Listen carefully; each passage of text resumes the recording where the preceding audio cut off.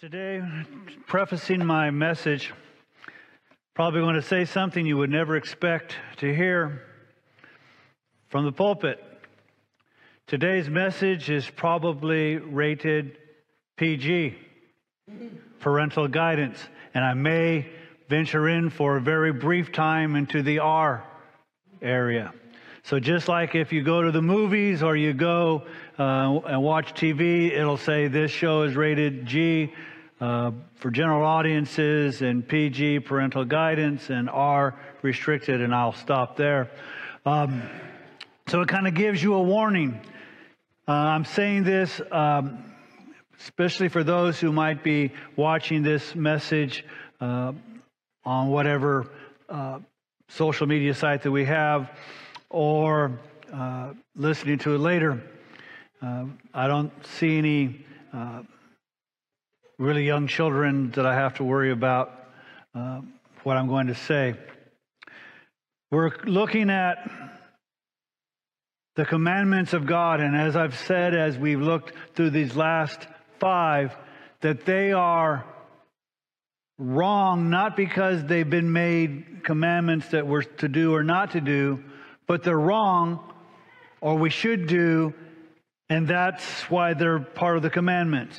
So, for instance, when the Word of God says that we are not to have any other God before Him, that's just right, because He's our God. To have any other God before Him would simply be wrong. It's not wrong if there wasn't a part of the commandment. Now, these 3 that we're going to look at today takes a shift. The last 5 that we took a look at, you might want to say, related to our worship and our presence of God and His representatives, our parents and those types of things. The next 5 is going to be more related to how we deal with each other. As Jesus said, there are 2 commands in which you can do, which you will obey all of them. The first 5, if you will, is if you love the Lord your God with all your might, with all your heart, with all your strength, with all your soul, then you won't violate the first 5. The next command is similar. It says, and you are to love your neighbor as yourself. And if you follow that command, you will not violate the next 5, but we're only going to take a look at 3. These 3, I would like to, as a short synopsis, say, thou shalt not take what is not yours. That's in essence what the 3 commands that we're going to take a look at. So in Exodus chapter 20, starting with verse 13, it says this, you shall not murder. Why is that wrong? Because it's not your life to take. You didn't give the life, God gave it. Therefore, it is wrong to take life. Now, you say, this is the one command I'm pretty sure I haven't violated. I don't know whether I believe the pastor about the taking the God's name in vain and using God versus whatever. And, maybe I've put other things before God. But this one, I'm safe. Except for Jesus. That mild-mannered guy who's milquetoast, who just loves everybody and wouldn't make anybody mad. He says in Matthew chapter 5, starting with verse 20, I think. You have heard it said, you have heard the ancients were told, you shall not commit murder, and whoever commits murder shall be liable to the courts. But I say to you, that everyone who is angry with his brother shall be guilty before the court, and whoever says to his brother, you are good for nothing, shall be guilty before the Supreme Court, and whoever says, you fool, shall be guilty enough to go into fiery hell. Ouch. Now, as a lawyer, I put a lot of stock into saying to your brother, because when I'm in the car and somebody pulls in front of me, I say a lot worse things than these. Fortunately, I'm in my car and they don't hear me. But this is the type of thing. We tend to think when God comes, it's just actions. But God looks at the heart. And your neighbor, your brother's reputation is not yours to take.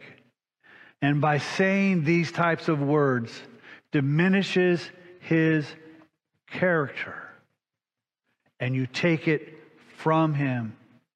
And we have the old adage, sticks and stones might break my bones, but words will never hurt me, is so wrong. Because you can mend from broken bones. But sometimes people's lives have been devastated by what people have said. And they have a difficult time ever overcoming it. What you say does matter. And so maybe we're not as safe in these 10 commandments on this one because of our previous language. Going back to Exodus chapter 20, looking at verse 14. You shall not commit adultery. Again, those of you who have been, quote unquote, faithful physically in your marital relationship, I'm safe on this one. Here comes Jesus again. In Matthew, again, chapter 5, verse 27. You have heard it that it was said, you shall not commit adultery. But I say to you that everyone who looks at a woman with lust for her has already committed adultery with her in his heart. Again, Jesus takes a look at the heart and the intentions of the person. It is not simply the act, but it is the desire and intentions of the person. The first commandment, thou shalt not murder, takes away somebody's life. Committing adultery takes something else from the person. And let me explain what that is. It goes back, if you will, to Genesis chapter 2. Verse 21 says this. So the Lord God caused a deep sleep to fall upon the man, and he slept. And he took one of his ribs and closed it up, the flesh at the place. And the Lord God fashioned to a woman the rib which he had taken from the man, and brought her to the man. The man said, now this is bone of my bone and flesh of my flesh. She shall be called woman because she was taken out of man. And then the commentary. For this reason, a man shall leave his father and his mother and be joined to his wife, and they shall become one flesh. What you're taking when you commit adultery is you're taking the desire and the commitment and the God-ordained marriage of two becoming one flesh. You destroy that. You take that away. You take away that intimacy. You take away that oneness.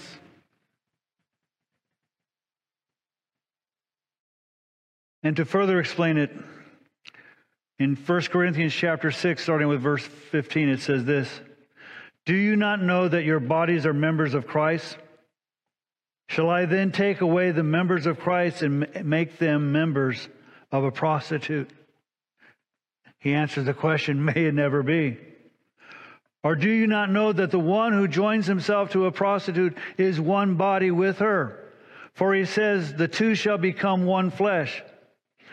But the one who joins himself to the Lord is one spirit with him. He's saying there is not only this understanding that the two shall become one when you marry, but there is a marriage, if you will, of us to Christ, that when we become believers, that he dwells within us.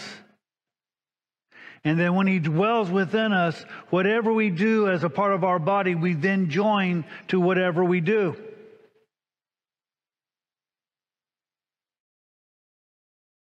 So then he recommends, verse 18, flee immorality. Every other sin that is committed is outside the body, but the immoral man commits sin against his own body. Now this is where I'm going to get into the little bit of the R section.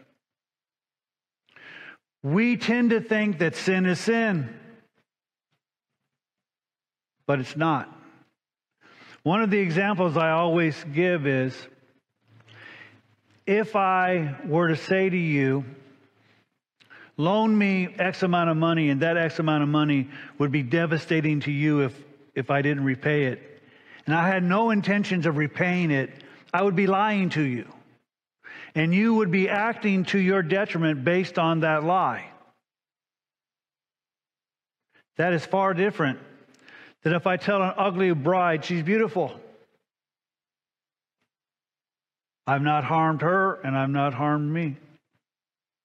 Not all sin is the sin. And what Paul is telling us is, yes, sin is sin, but a sin that you commit in the body when it comes to sexual immorality is different. And you might say, I don't think so. Let me give you an example. A child who is molested sexually doesn't get over it. It harms and haunts that child the rest of his or her life, even though that child did nothing wrong. A woman who is raped deals with that the rest of her life, even though she did nothing wrong. You could slap a woman, and she may be angry and may be bruised, but it will not have the same impact when it comes to sexual sins and sexual relationships. Paul is making that very clear. A sin that you commit with your body is different. It has a devastating impact on you and whoever you commit it with. So he returns to verse 19 and says, or do you not know that your body is a temple of the Holy Spirit who is in you, whom you have from God, and that you are not your own, for you have been bought with a price. Therefore glorify God in your body. The command is not simply remove the sexual immorality. The command is to glorify God in our body. And to drive it home even further as far as taking away that from another is 1 Thessalonians chapter 4, starting with verse 1. Finally then, brethren, we request and exhort you in the Lord Jesus, that as you receive from us restrictions as to how you ought to walk and please God, just as you actually do walk, that you excel still more. For you know that what commandments we gave you by the authority of the Lord Jesus Christ. For this is the will of God. I'm going to stop there. For this is the will of God. I don't know how many people buy books trying to figure out what the will of God is. And there'll be books on the shelf, how to determine the will of God, and how to this and how to that. Here's one. All right? And here's my suggestion. Since I'm now going to tell you what one thing is the will of God, how about we do this one? And then we figure out the next one and do it. Instead of keep looking for what the will of God is, that it might be our will. So this is the will of God. Your sanctification. That is, that you abstain from sexual immorality, that each one of you know how to possess his own vessel in sanctification and honor, not in lustful passion like the Gentiles who do not know God, and that no man transgress and defraud his brother in the matter, because the Lord is the avenger in all these things, just as we also told you before and solemnly warned you. Now, what does he mean by you shall not defraud your brother? Remember, the whole point of these three commands is not to take what's not yours.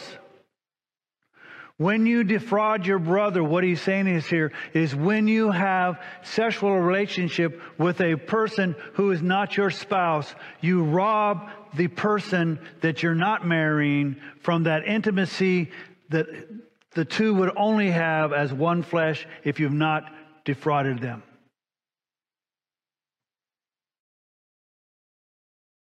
All of a sudden now, it's not just about me. It's what I take from my brother. Now, in our culture, it's a little changing, but back in the day when I was a young man, which was last millennium, it was frequently situated where the guy would always try to get the girl to consent to having sex. And one of his methods would be to say, well, don't you love me? If you love me, then you will give me yourself. Her answer ought to be, but if you love me, you'll wait.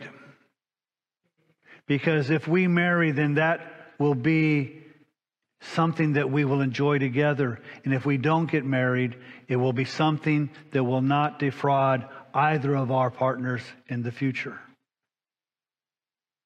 You see, we are to hold our bodies in holiness and sanctification, the process of holiness, that we might truly share each other as one flesh. I tell people that sexual relations have three primary purposes. There is a denomination that teaches only one. That one is procreation. That's the purpose. I differ with them. There are two other ones. The other is relational. It creates a deeper bond because you are now one flesh. The problem is, in the marriage, everybody's trying to figure out which one, is it the guy or the woman, and you're both wrong. It's supposed to be the Lord. The two of you are one, His. And that relationship creates a deeper bonding in relationship. That's why you can't have multiple partners. That's why the body is affected. And the third, it's recreational. It's fun.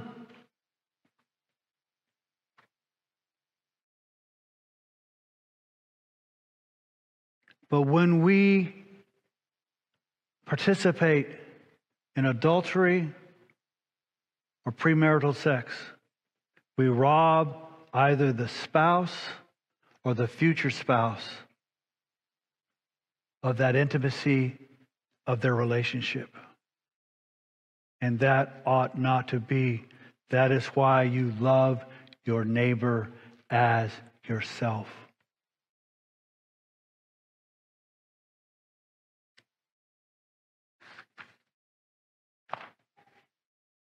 For God has called us for the purpose, not for the purpose of impurity, but in sanctification. So that He rejects this is not rejecting man, but the God who gives the Holy Spirit to you.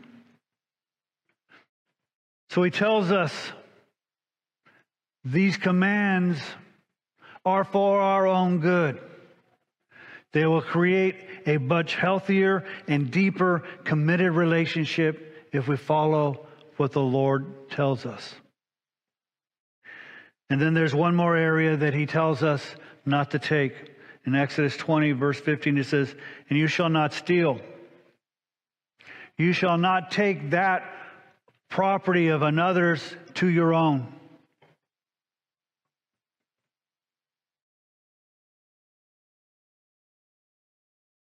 I know this person, when she was a little girl, was in the nursery.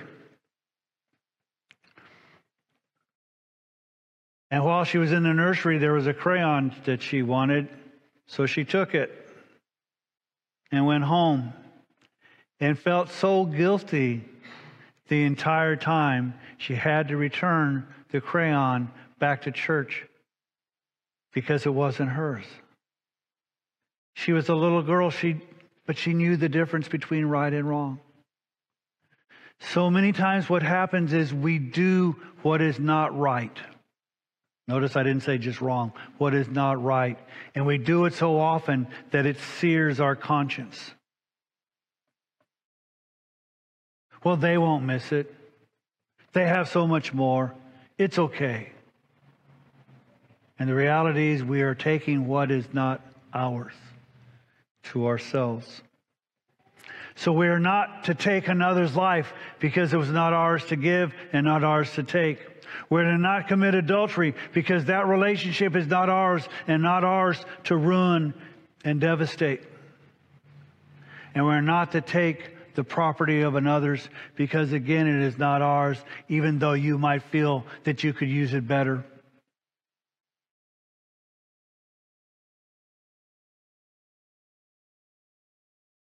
As we've seen what these commands say and how we see that Jesus has raised the bar on following them, you might say, well, I'm guilty. I've said some very mean things to people. I've lusted in my heart. I thought I could get away with it as long as I didn't do the deed. Here's the wonderful thing about God. In 1 Corinthians chapter 6, verse 9, it says, or do you not know that the unrighteous will not inherit the kingdom of God? Do not be deceived. Neither fornicators, nor idolaters, nor adulterers. I'm only going to read those things that were done in the command. Nor thieves, and then we'll look at next week, nor the covetous will inherit the kingdom of God. That kind of includes all of us. And it's a depressing thought. However, that's not the end of this verse. Such were some of you, we Christians. Yeah, we were like that. We're no better than the world. But you were justified. But you were washed, but you were sanctified, but you were justified in the name of the Lord Jesus Christ and in the Spirit of our God. Yeah, our actions were violating the commands. And truth be told, we violate them more frequently than we care to admit. But we have been changed because of Jesus. We have been washed. We have been sanctified. We have been justified. Several months ago, before church, I went to McDonald's drive-thru to get some breakfast. And there was this gentleman on the other side of the drive-thru talking to another gentleman. And on his shirt, he had some very not nice things to say about self-righteous Christians. I wanted to, but I also didn't want to get in a debate. I wanted to roll down my window and say, I kind of agree with you, but I'm not self-righteous. I'm only righteous because of the blood of Jesus. My righteousness does not come from me. My righteousness does not come because I do or don't do the commands. My righteousness comes from Him. And I seek to follow and not do the things that He's told us not to do, and to do the things that He's told us to do, not because it will impress Him or get me into heaven, because none of those things will, because I've already fallen short of the glory of God. But I follow it because I love Him and He loves me. I follow them because I know that because He's told us these things that are for my good and not my evil. We sang about freedom in God. So often the world thinks there's all these do's and don'ts. that we're commanded to do and not, and therefore we suffer as a result. And in reality, if we follow what God has commanded, there's greater freedom because we're no longer slaves to sin, but we're servants of God. And He has told us these things, again, not to keep us from having fun, but that we might experience real joy. In our marital relationships, that we might experience true oneness, not guilt and shame. That we might experience genuine love for one another by not only diminishing their life, but diminishing their reputation. And that we are satisfied with what God has given us rather than taking from another. These three commands can be summed up by simply saying that I choose to love my neighbor as I have loved myself, and that I will do nothing to harm him or her, just as it is my hope that my brother or my sister will do nothing to harm me, because we love the Lord. And His commands are for our good. And we follow them not out of fear, but we follow them in love. And the only way to follow these commands is not from the outside. It's from the inside. Changing your desires, changing your affections, changing your commitments. This is the will of God, your sanctification. He does that not from the outside, but inside. And when He's changed us from the inside, it will show out through the outside. And all God's people said,